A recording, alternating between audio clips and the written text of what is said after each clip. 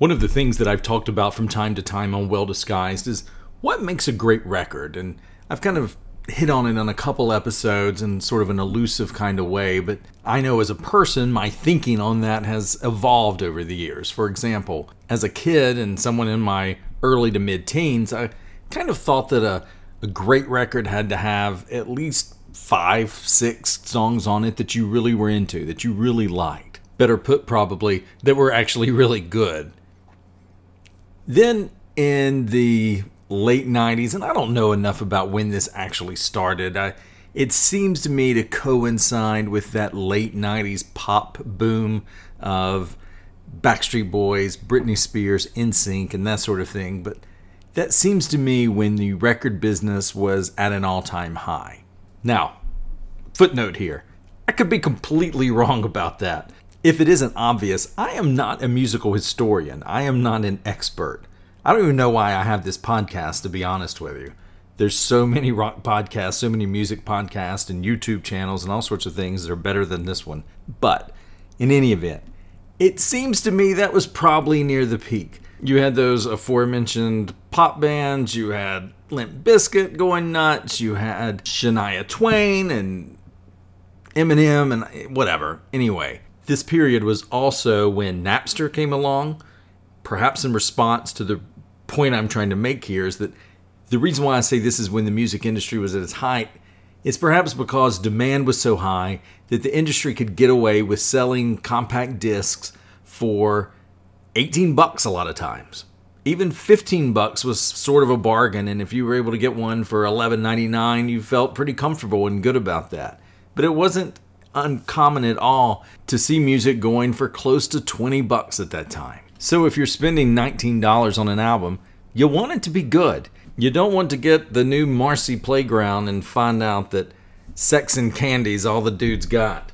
Or I still remember getting that Days of the New record and really liking Touch, Peel, and Stand, having heard it over and over on the radio and listening to the entirety of that record. And as the tracks ticked off and it got closer and closer to the end, getting that sinking feeling in my stomach that, yeah, I really like Touch, Peel, and Stand as a song, but that's all they've got.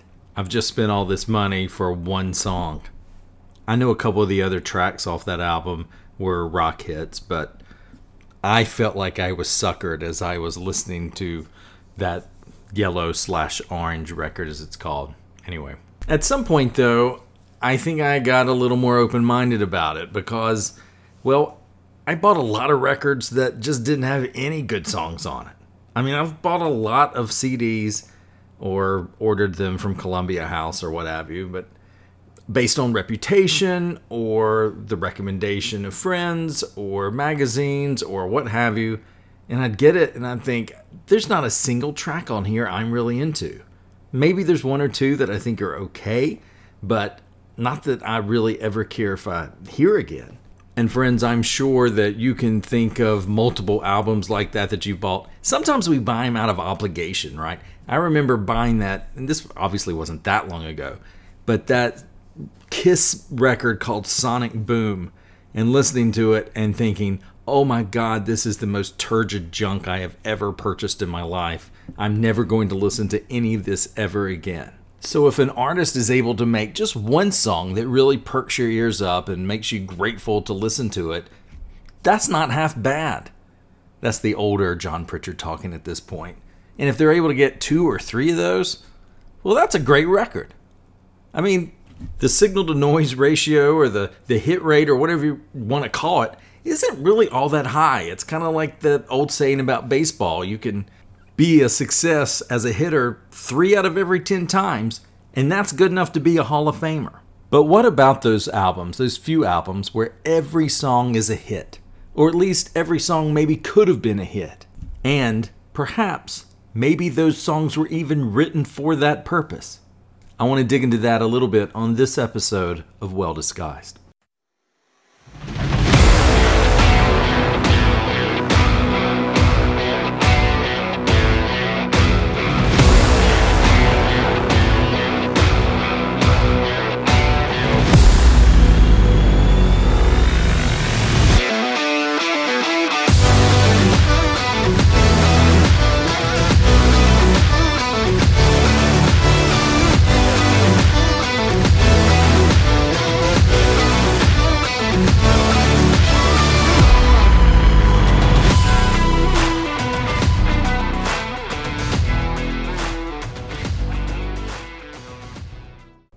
According to my friends at Google, at the time of this recording, Taylor Swift is 31 years old.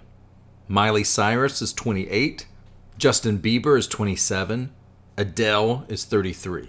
Megan Thee Stallion, is 26. Cardi B is 28. Saweetie is 27. I'll be honest, I have no idea who Saweetie is. It's just when I looked up Megan Thee Stallion, Google recommended that I might also be interested in someone named Saweetie. But I sit here and read that she has a platinum certification for the debut single Icy Girl. Icy Girl. I guess I'm saying it right. Anyway, congratulations, Saweetie. Saweetie. Anyway, the point is that back in the 1980s, with the MTV explosion and everything else, that one of the conventional pieces of wisdom that you hear a lot is that the video age was bad for music because all of a sudden ugly people couldn't make music anymore. No one wanted to see Foghat in spandex, and no one wanted to see Barry White with his shirt off. And that, I suppose, is true to a great extent. Of course, there's always exceptions that prove the rule, but generally the more visual medium of music video in the 1980s did lead to changes in the way people became stars. And while I certainly believe there is a lot of truth to that, and it's not even a particularly original or interesting thought, I think I just called it half a minute ago, conventional wisdom. There was something a little different though in the 80s, and that's that the pop stars, the music stars of that time, were sometimes kind of old. Of course, when I say old, I mean in terms of the entertainment business, and certainly what we perceive as being the right age for superstardom today. A few examples. Tina Turner was already a worldwide success when Private Dancer came out in 1984. But she was 44 years old when that record came out, selling more than 5 million copies in the United States and more than 10 million around the world. She was one of the biggest pop stars in the world there for a year or two after Private Dancer came out. And she was in her mid-40s. Lionel Richie had been famous obviously for the Commodores and had had a great deal of success, but when he took over the world in 1986 and was dancing on the ceiling, winning awards by the armful at award shows and selling millions of records, he was 37. Genesis is one of those perhaps not aesthetically pleasing bands to look at that survived the transition from the 70s to the 80s. To be fair, I think that had a lot to do with obviously a massive transformation of their sound from one of the leading, if not the leading, progressive rock bands of all time into a very top 40 friendly sound. And also that they spent money well on their videos and had a lot of creative videos. But when Phil Collins was blowing up with No Jacket Required and Invisible Touch, he was in his mid-30s.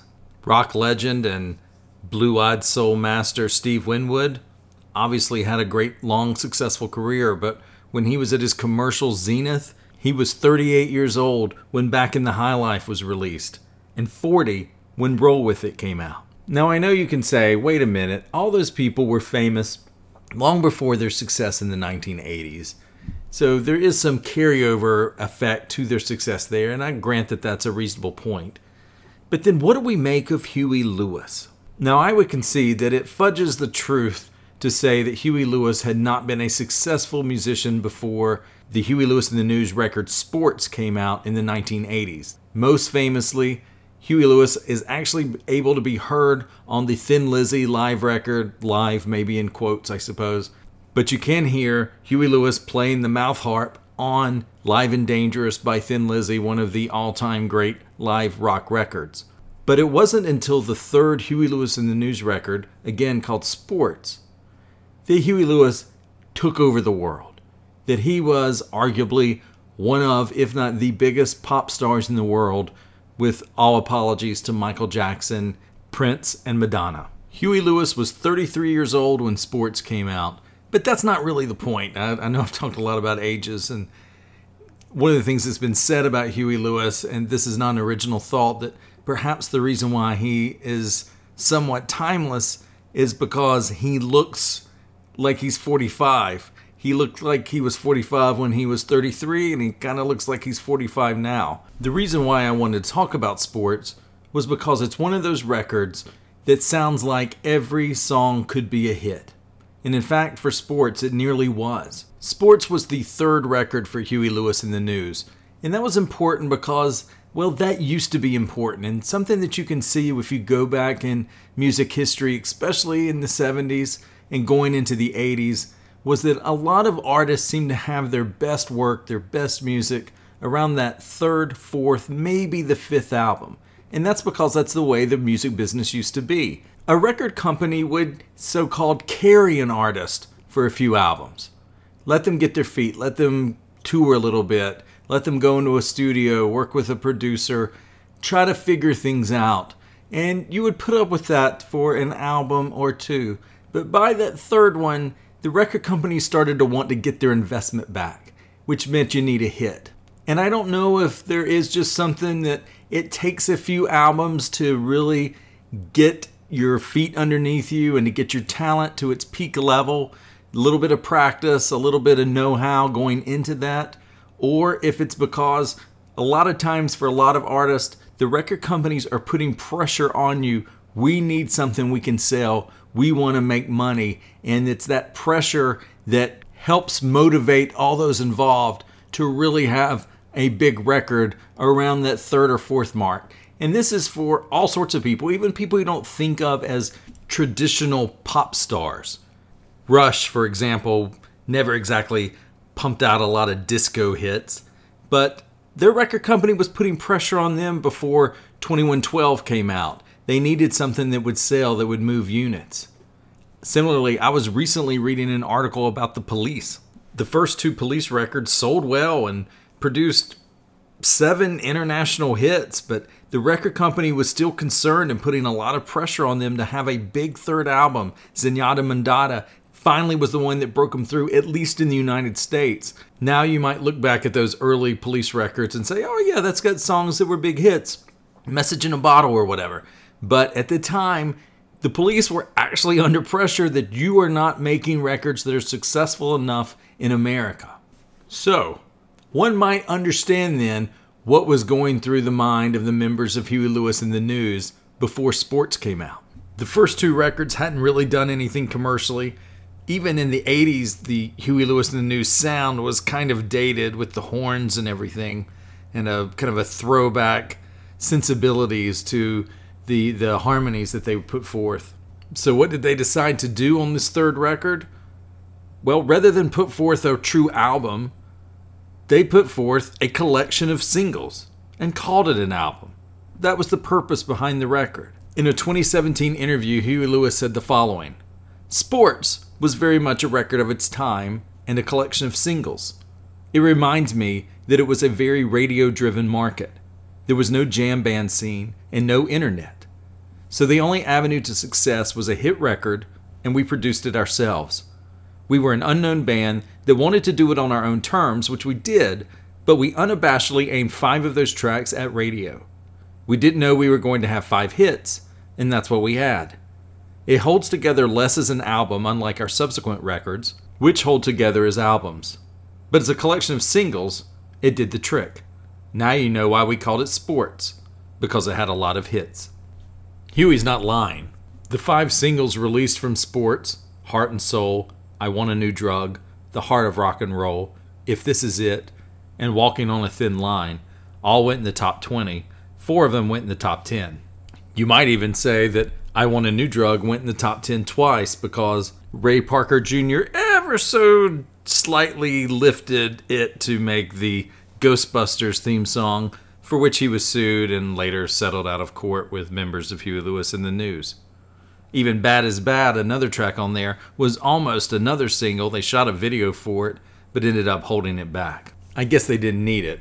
After all, Sports is simply one of the biggest records of the 1980s by one of the most commercially successful pop acts of the 1980s. It's this landmark hit that, as I just explained to you, wasn't ever really thought of as an album per se by the people who created it. They weren't out to create an album or an experience like we often think of in our rock snobbery, if you will. But we have got to sell records. We have got to make money so we can keep doing this for a living. That was what sports was about, and it became this colossal hit. I think that's interesting, and I think it's interesting that it worked in such a big way. And it got me thinking about what are some of the other albums that I'm familiar with that could be like sports, where every song is a banger. Every song is a potential hit. Now, not every song is usually going to be released as a single, obviously. That's almost unheard of. But what are some of those albums that you think about where every single track could be a big hit? Could be one that's loved by the crowd at a live show. I'm sure you have some in your head. I've been thinking about it a lot lately. And here's just a few ideas that I came up with. Well, did she make you cry, make you break down, shatter your illusions of love? And is it over now? Do you know how? Pick up the pieces and go home. I suppose I could do a lot worse than starting with one of the biggest albums of all time. But one of the first ones that did come to mind was, of course, Fleetwood Mac's Rumours. I played a little snippet there of Gold Dust Woman. I chose that song for 3 reasons. 1, it's my favorite track off of Rumours. 2, I hope it makes the podcast a little more interesting than me spewing on and on about music that you can't listen to while I talk about it at the time. I'll call it fair use, but I'm not monetizing the podcast in any way, so please don't sick any lawyers on me. Okay, thanks. Anyway, the third reason I picked it is because I bet you've heard Gold Dust Woman before. I bet you're familiar with that song. But here's the thing, and maybe you've heard it from live albums or what have you. But Gold Dust Woman was not a single. Gold Dust Woman was not released to radio. It was a B-side to singles. It was actually to 2 different singles, depending on whether you were buying them in the UK or the United States. But that just goes to illustrate how ubiquitous Rumours is. In case you haven't listened to it in a while, here's the track listing. Secondhand News, Dreams, Never Going Back Again, Don't Stop, Go Your Own Way, Songbird, The Chain, You Make Loving Fun, I Don't Want to Know, Old Daddy, and Gold Dust Woman. Hit after hit after hit. There's a reason the thing has sold more than 40 million copies. Rumours seems like a good place to start. I mean, it's widely considered one of the best albums of all time, and unlike, say, Exile on Main Street from the Rolling Stones, which does have great song after great song after great song, there are still those moments on Exile where you know, this is for Rolling Stones fans, this is for a certain kind of rock fan. These are not necessarily all songs that have the potential to cross over into perhaps a wider audience. Now, I wonder if there's something a little bit more in Well Disguised wheelhouse that might qualify.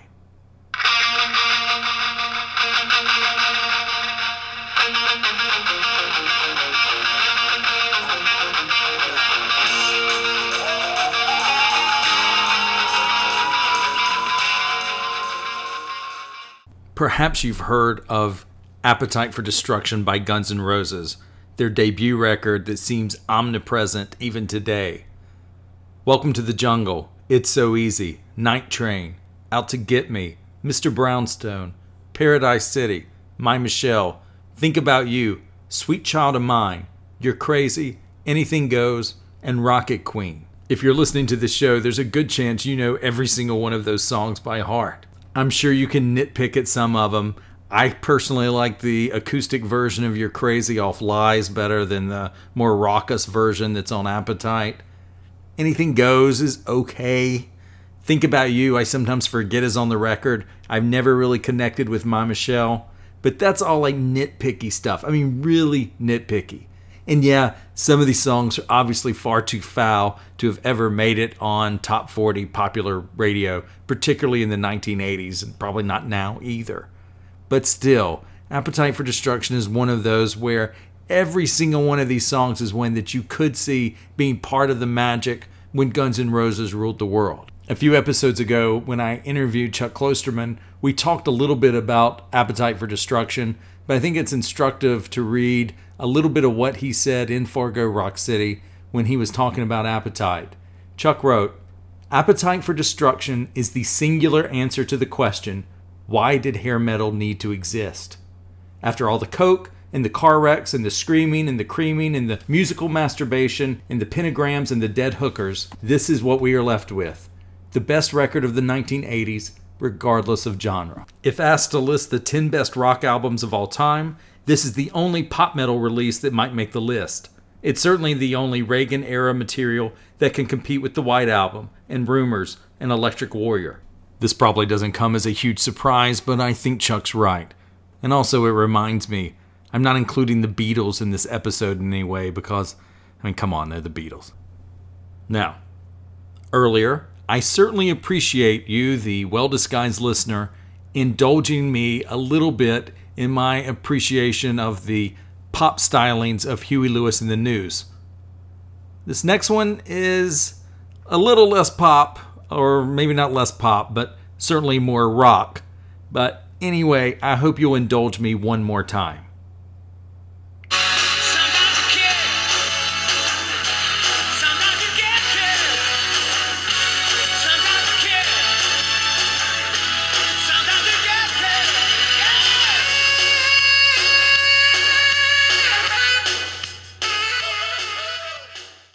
If you did not immediately spot it, that is of course the title track from the album Kick, the 1987 Mega Platinum Mega Smash album by the Australian band INXS. That record is one of my low-key favorite albums of all time.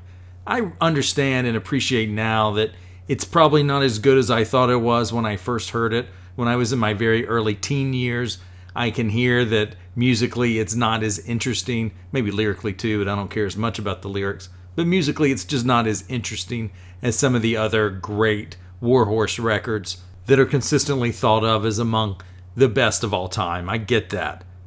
But Kick is still really good. It is really freaking good. And again, there are songs like Kick, like the title track, also like Mediate, that weren't released as singles necessarily, but are still really well known and regarded and had shirts made about them and that sort of thing. But the track listing for Kick is Guns in the Sky, New Sensation, Devil Inside, Need You Tonight, Mediate, The Loved One, Wildlife, Never Tear Us Apart, a #1 hit here in the United States, Mystify, Kick, Calling All Nations, and Tiny Daggers. Wow, I almost lost my breath going through those, which maybe is a reflection on me needing to hit the treadmill a little more, but I think is more a reflection on it's just big song after big song. This is really one of the best pop albums of all time. Michael Hutchence is so missed. He was that mix of Jim Morrison and Johnny Depp with pop star thrown in. All suicides are tragic, obviously, but the loss of Michael Hutchence is really one of the more understated, underrated, profound losses in music history. As an aside, if you go on YouTube, you can find a clip of Terence Trent D'Arby fronting INXS at a show that I think was in Australia, and it's like peanut butter and chocolate going together. INXS had some moments after the death of Michael Hutchence, but you really kind of wish they and Terence Trent D'Arby had been able to make that more of a full-time thing. It's a really powerful 30 minutes or so. I'll try to remember to put a link to that in the show notes. Okay, so that's Australia's INXS. Speaking of Australia,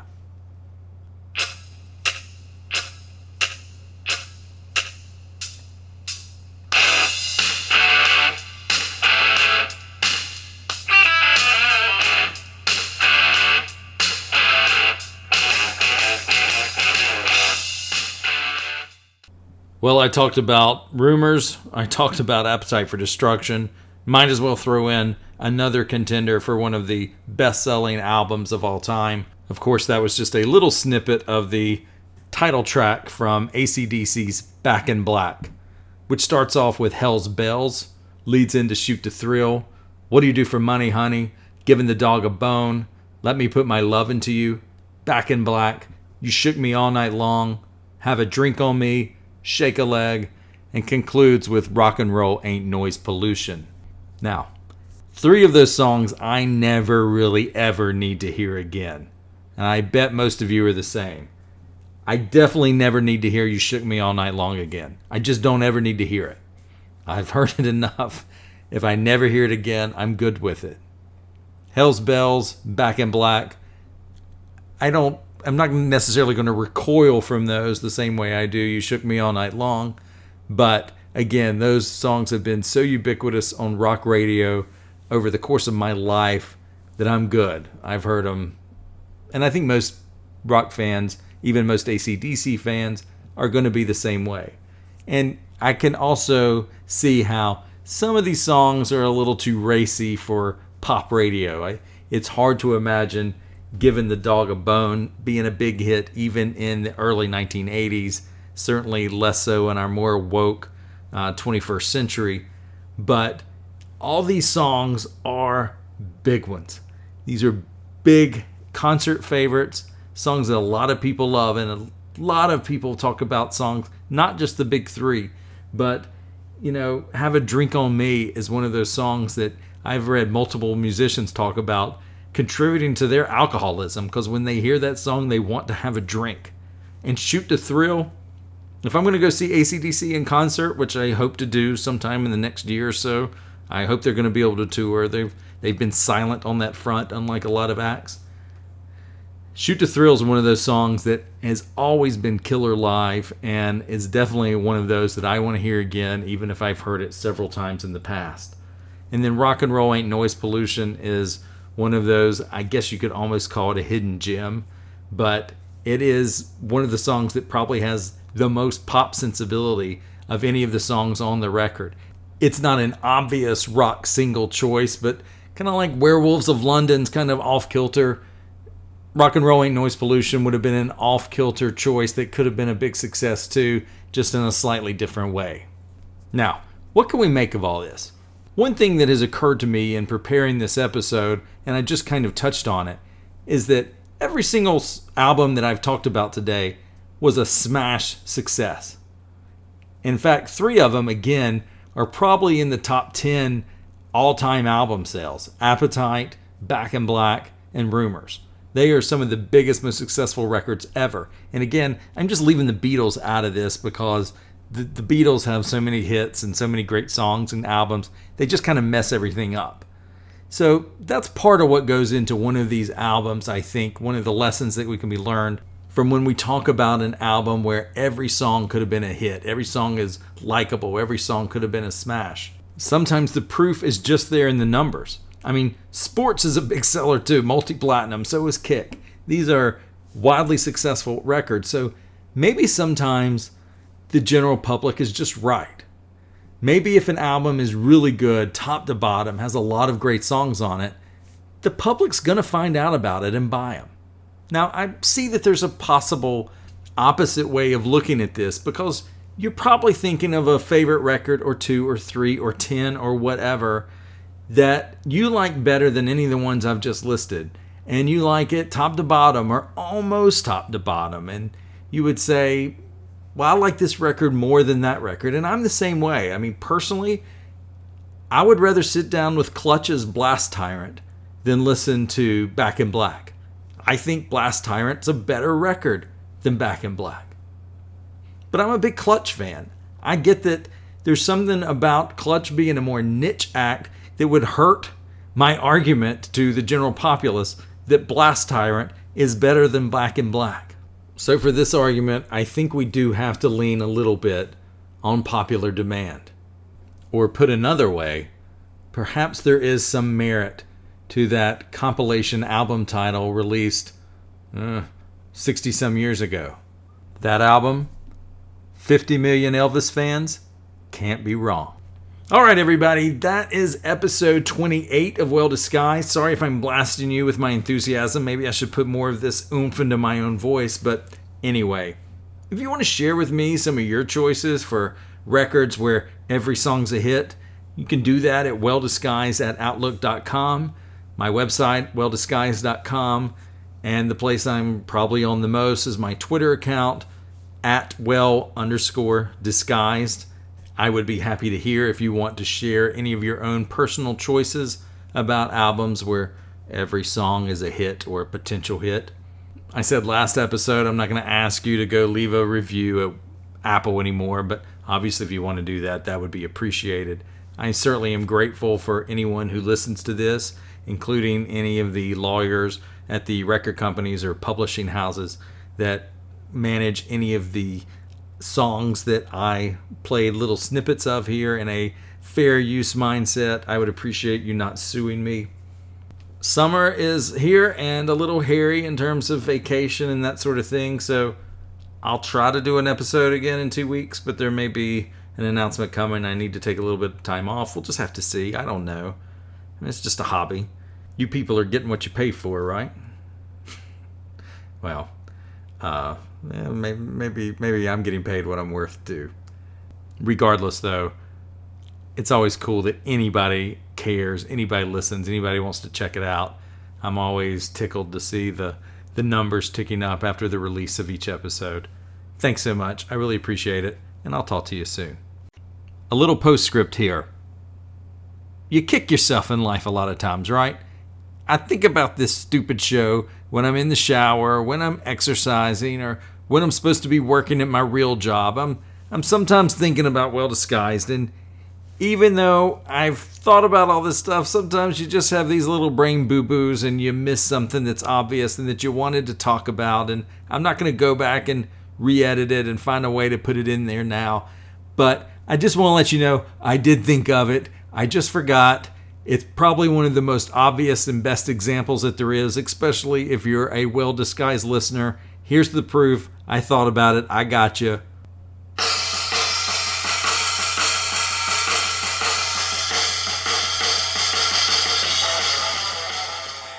Sorry, I almost forgot the King Daddy. Bye.